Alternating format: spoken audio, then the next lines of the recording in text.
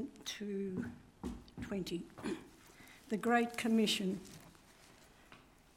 Then the 11 disciples went to Galilee, to the mountain where Jesus had told them to go. When they saw him, they worshipped him, but some doubted. Then Jesus came to them and said, "All authority in heaven and on earth has been given to me.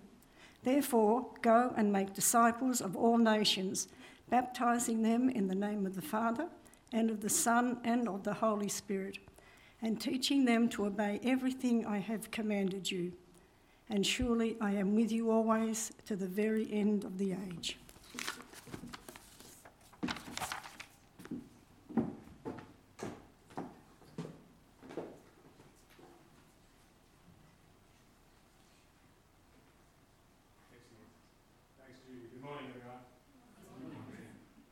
I'm Etienne, part of the leadership team here, and I will talk for the next bit of this service, just as Mike mentioned, wrapping up a series that we've been doing for, this is the seventh installment, if you like, of it, and so, very privileged to wrap it up today.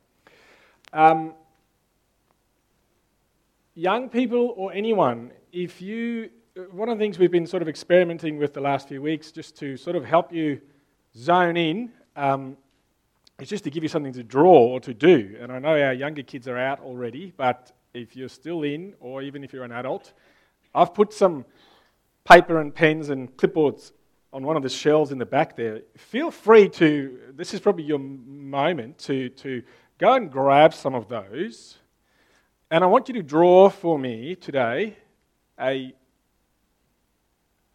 roller coaster. and you'll maybe see if you can make a connection between the roller coaster and the message. What's sort of the connection between it? So, feel free just to get up, grab a sheet of paper, a clipboard, pens, and just draw that and make the connection for me. And show me afterwards what the connection is between the two. Right. Today's a shorter message than shorter. I won't go as far as saying short. Shorter than some of the others. We've been through some heavy and deep content.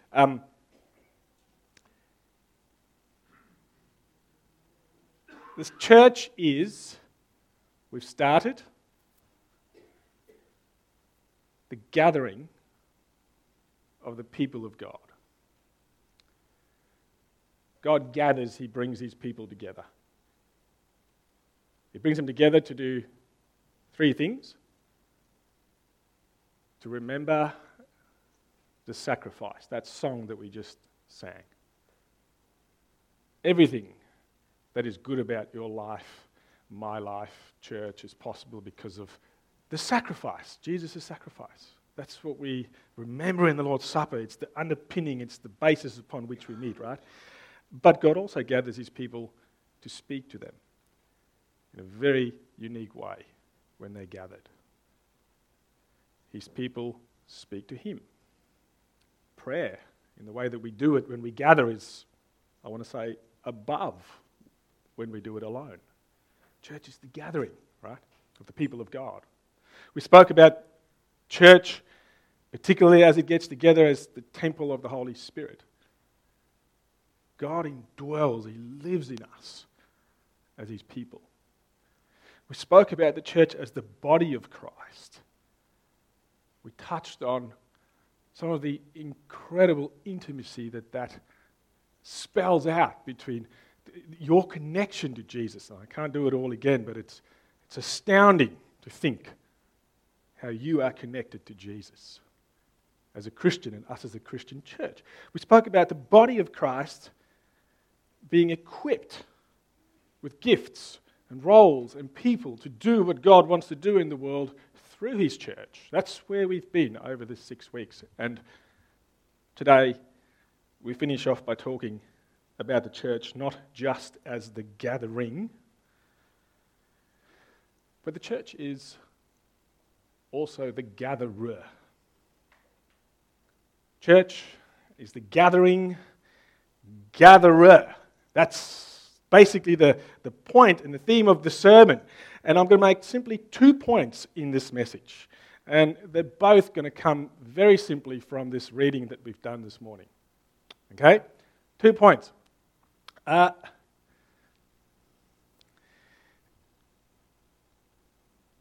If you're a Christian and you've been a Christian for a long time, or any length of time, you probably have heard this passage that we read this morning. This is a fairly famous kind of a passage, particularly the bottom half of the passage. You know, we love to put that, the church loves to put that up as this is the reason of why we do what we might call missions or evangelism. It stems from that bit in verse 19 where Jesus talks to his followers, his church, and he says, here's what I want you to do. I want you to go. I want you to make disciples. Disciples are people who believe in who Jesus is, who follow Jesus. I want you to baptize them in the name of the Father, the Son, the Holy Spirit, and teach them. Not just for head knowledge, but to grow up into what does it look like to live as a child of God. This is your job. This is what I want you to go and do, Jesus says to his people. If it's new to you, then that's great. That's exactly one of the key purposes of the church, right? Go, baptize, teach. There's one aspect of this passage that I've never quite noticed. And that's what actually happens right before it, in the top half. Did you notice this?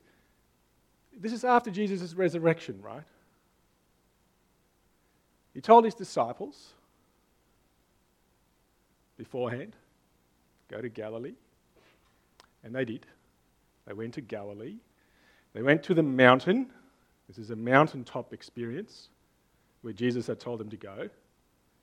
When they saw him, they worshipped him, but some doubted. And he spoke to them. He said, all authority in heaven and on earth has been given to me. This is a gathering. These disciples gathered on this mountaintop. They worshipped. Jesus spoke to them. This is all just on the sacrifice, the death and the resurrection of Jesus. And from this mountaintop experience comes the go out. Been to a theme park once. Hands up. Who likes rides, theme park rides, roller coasters and that sort of stuff? All right. Who doesn't like them? Who can't stand them? There are more people who like them than don't. I've been on one once, and I really will remember it. It was one of those ones where it sort of had this 2 very high pylons or pillars and a track, that connected this little train thing, between the 2.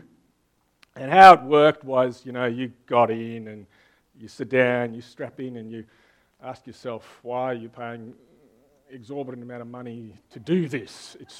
What is the point? But you do it anyway because you like it, right? And so you strap in and you sit there, and how this one worked is it kind of, pulled you up backwards with this, because they do all the clicking noises of the gears to make you more nervous, and you go up, up, up, up, up, up, up, up. And there were 2 versions of this ride. You could do the chicken one where it only pulls you halfway up, and then they make you wait because they want you to be extra nervous. You don't quite know when it's going to release. And then when you let go, then it went down the track and up halfway the other end, and it did a few of those, then just free flowing.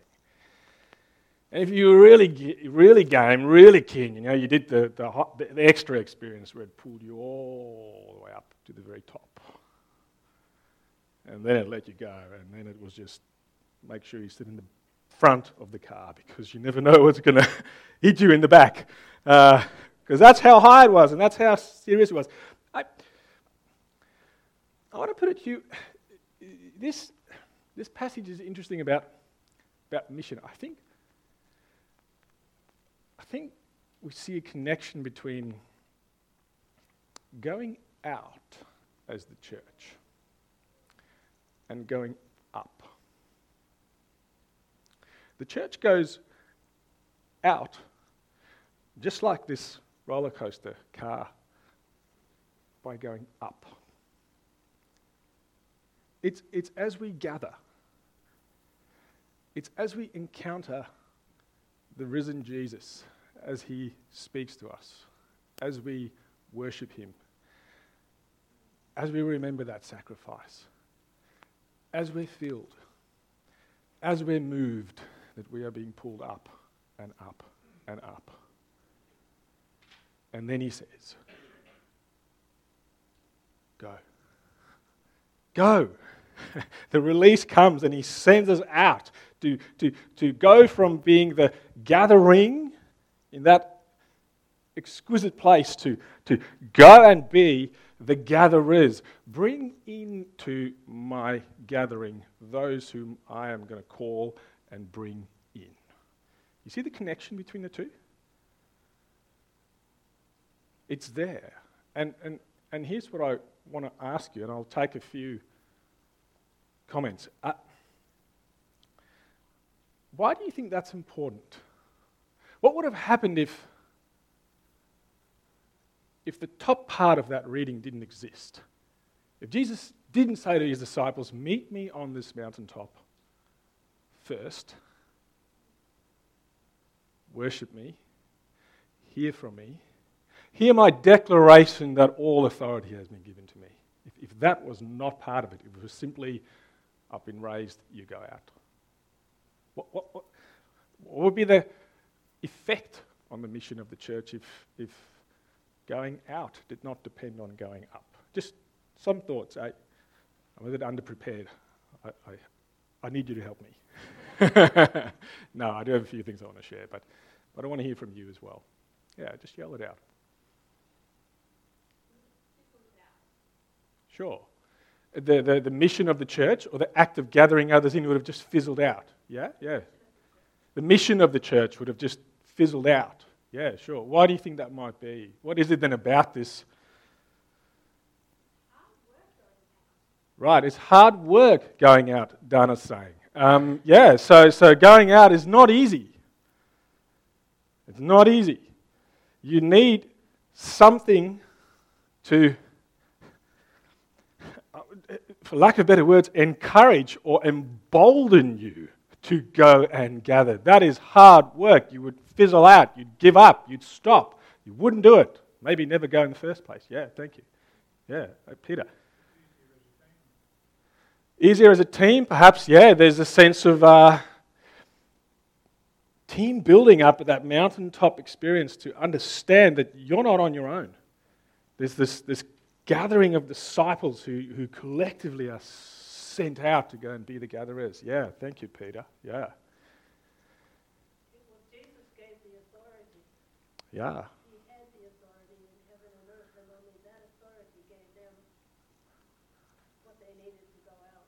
Yeah, thank you, Ruth. So Ruth's saying the authority. I mean, that's a remarkable assurance to go out with, isn't it? And it sort of connects to yours, Dana. If you understand that you're going out with all authority, the highest authority that exists, it just changes how you go out. And you need to hear that. You need to know that. You need to be aware of that as you go out as disciples. Yeah, thank you. Anyone else? Yeah, Bianc. Yeah, cool.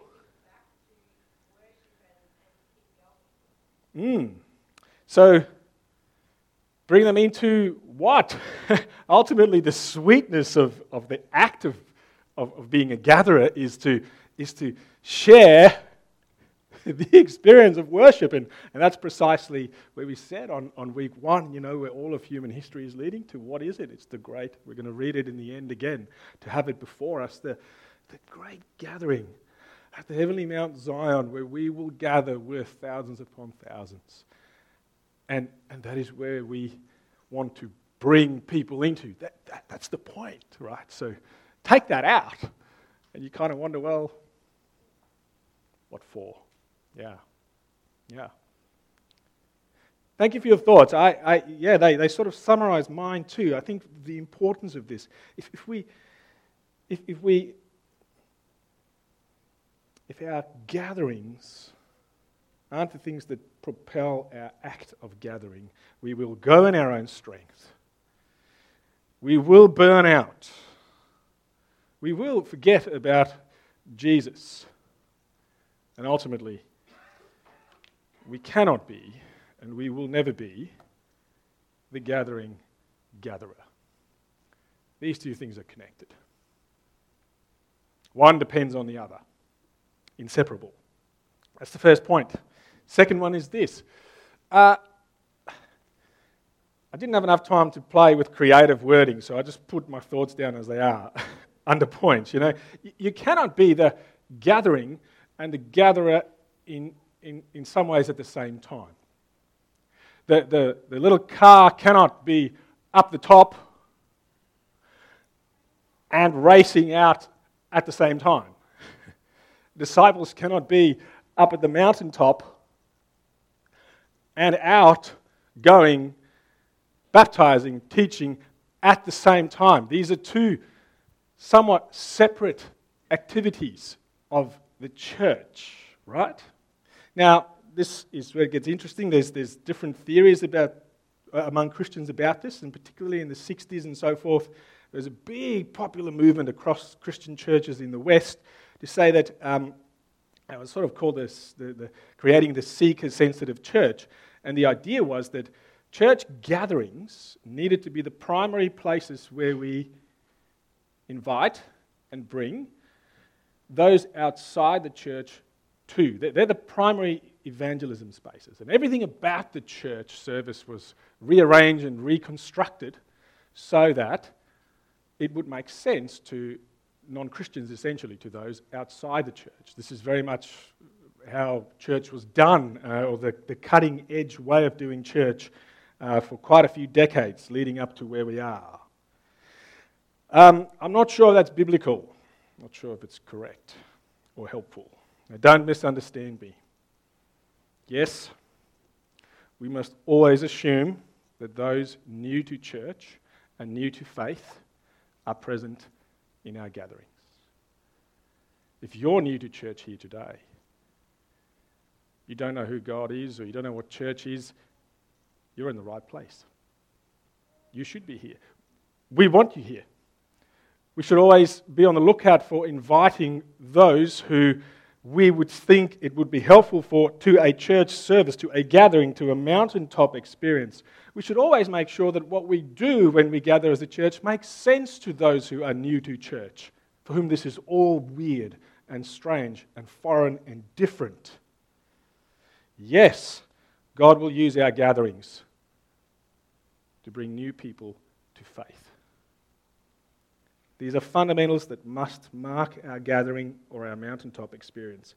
Yet at the same time, can I suggest to you that the work of gathering others happens primarily outside the church gatherings.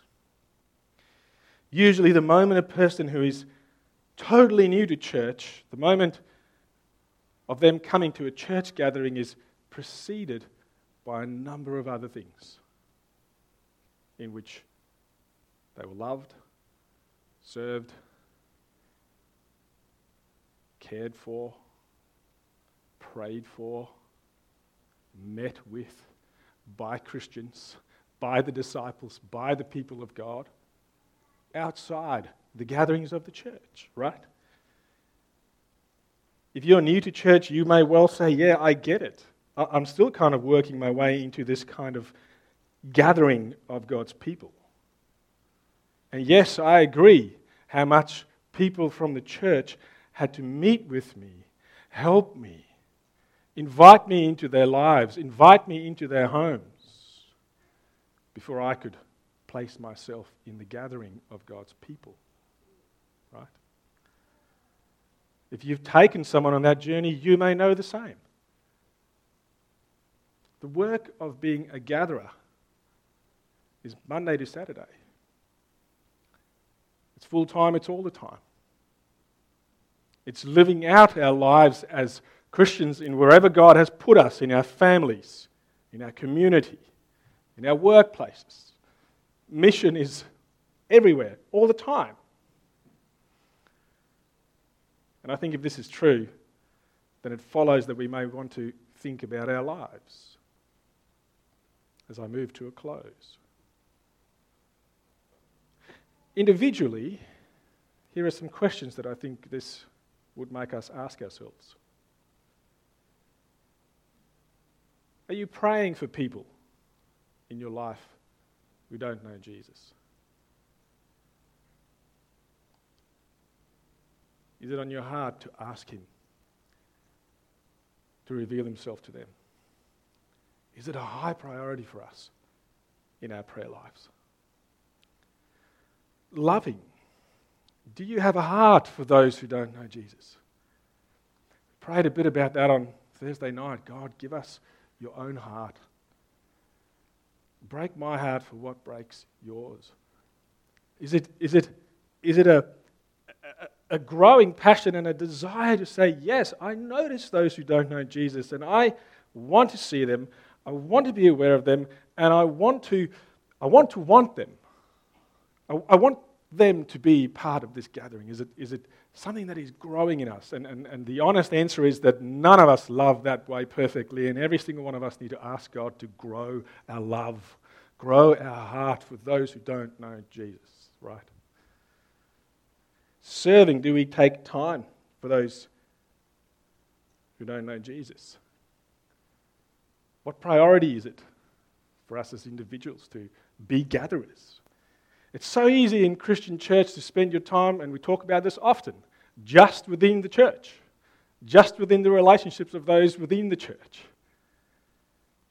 How much time do we spend, and what level of priority do we assign to this act of being gatherers outside the church, outside church gatherings? This is a huge area of growth for the church. Maybe for you as an individual, and for me, constantly. It's remarkable how little time I can spend with people who don't know Jesus. That's not right. Pathway as a church.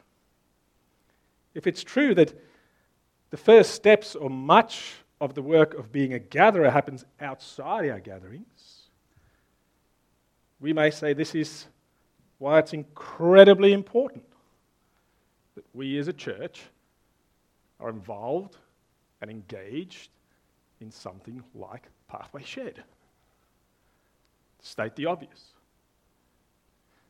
Things like the hub, things like Pathway House, things like our prayers and hopes with our facilities to not be for ourselves but for our community. New ministries. What do we do online? What do we do with the things that God might involve and connect us with as a whole church as being a gatherer that is yet to come, right? Now, none of these things may be new to you. We know that this is part of what God wants us to do. What might be new to you today, it's a bit new to me, is that this is essential to what the church is. A church that isn't a gatherer is not a church. A church that only stops at verse 18 in the Great Commission is just a bunch of Christians who meet together. It's not a church. It's essential. It's critical. It's paramount to who we are as a church that we are a gatherer. And I think, can I just say, in affirmation and encouragement, I love that about our church. I love that we do take this seriously. I love that we're happy to put our time, our money, and our prayers, I think, where our hearts are with this. This does matter. And it's why we do it. It's why we prioritize it.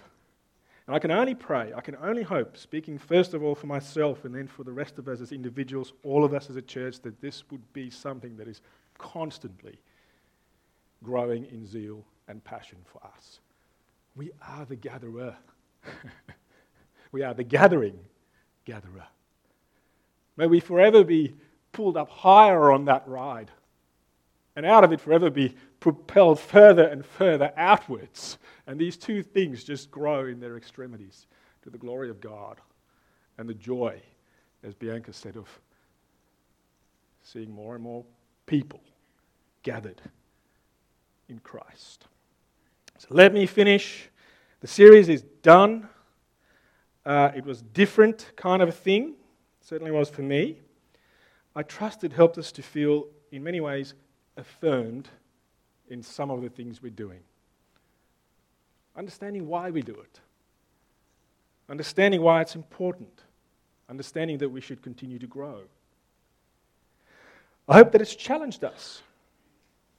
Some things that aren't really that important, or some things that need attention, some things that we need to think about that are critical to what it means to be the church, and we can grow in it, maybe as individuals, maybe as a whole church. Thirdly, I trust that we feel, in some sense, perhaps equipped to pray well and to decide well when key decision-making times come. Decision-making for what we do here, East Devonport, anywhere, everywhere.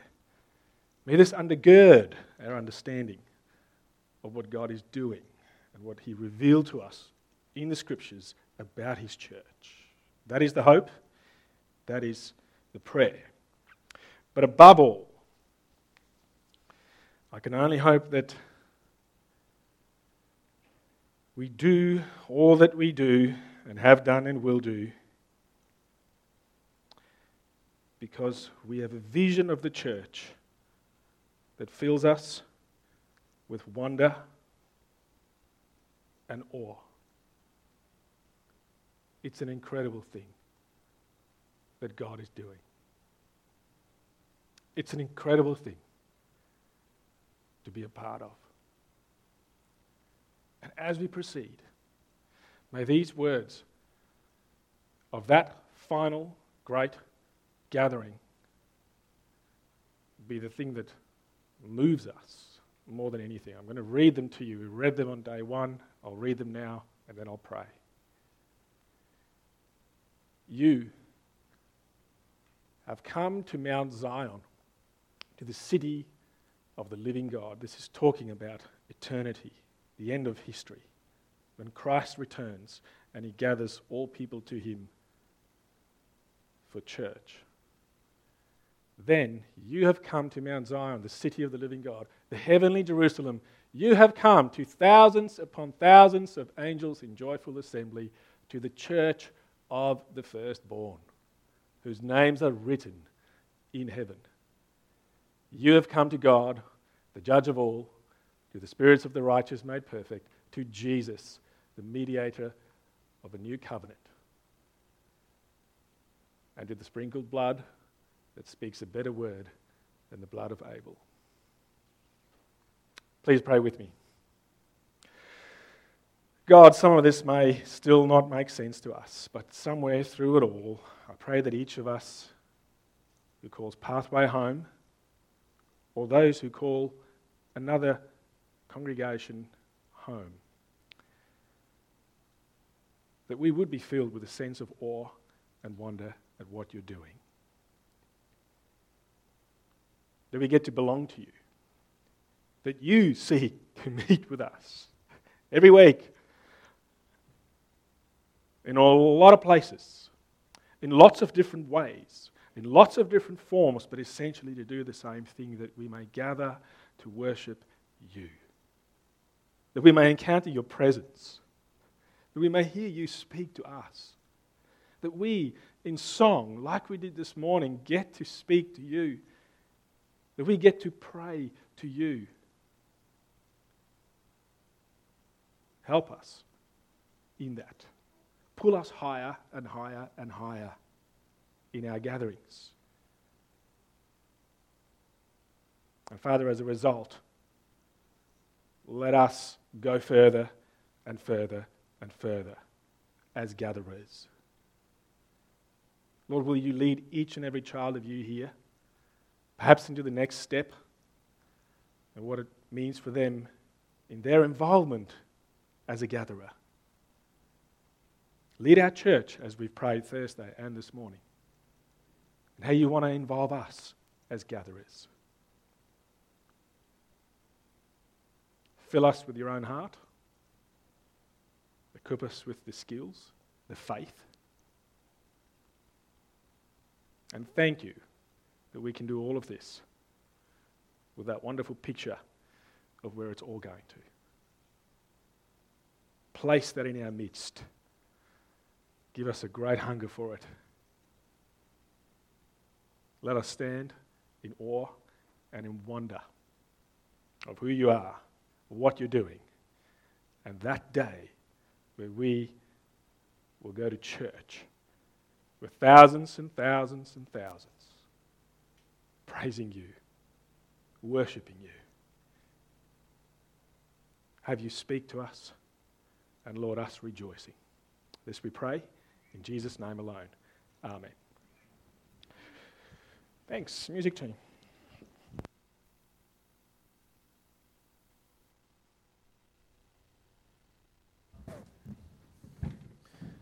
Let's stand and sing a song that captures the heart of what Ed's been talking about.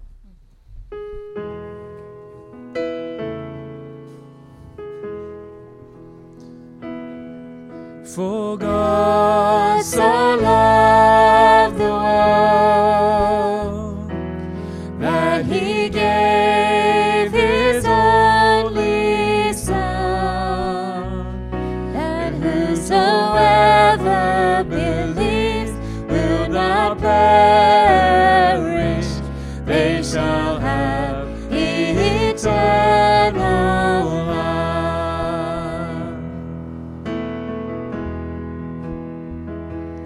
I shall hold to the cross. I shall hold to God alone, for his love has savaged me, for his love has set me free.